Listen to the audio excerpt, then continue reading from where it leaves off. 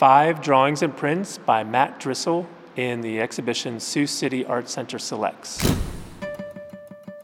So today we're looking at 5 really unusual, I think very interesting paintings and drawings by Matt Drissel, who teaches at Dordt College and lives in Sioux Center.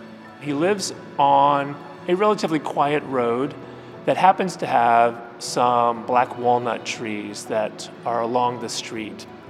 And he noticed that during certain times of the year, the walnuts would start to fall from the trees, many of them landing in the streets. And then when neighbors would drive along the street and the tires would hit one of those walnuts, it sent out a really loud pop.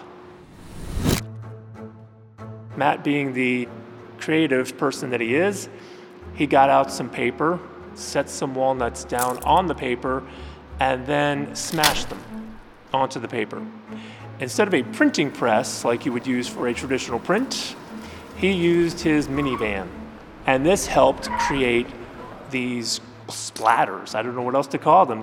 And so he started to make his own ink out of these same walnuts. With that ink, he decided to draw the houses in his neighborhood. The splatters came first, and then the drawings came second, but that allowed him to pick out just the right size buildings so that they are incorporated really well into the splatters and sometimes even the tire tracks.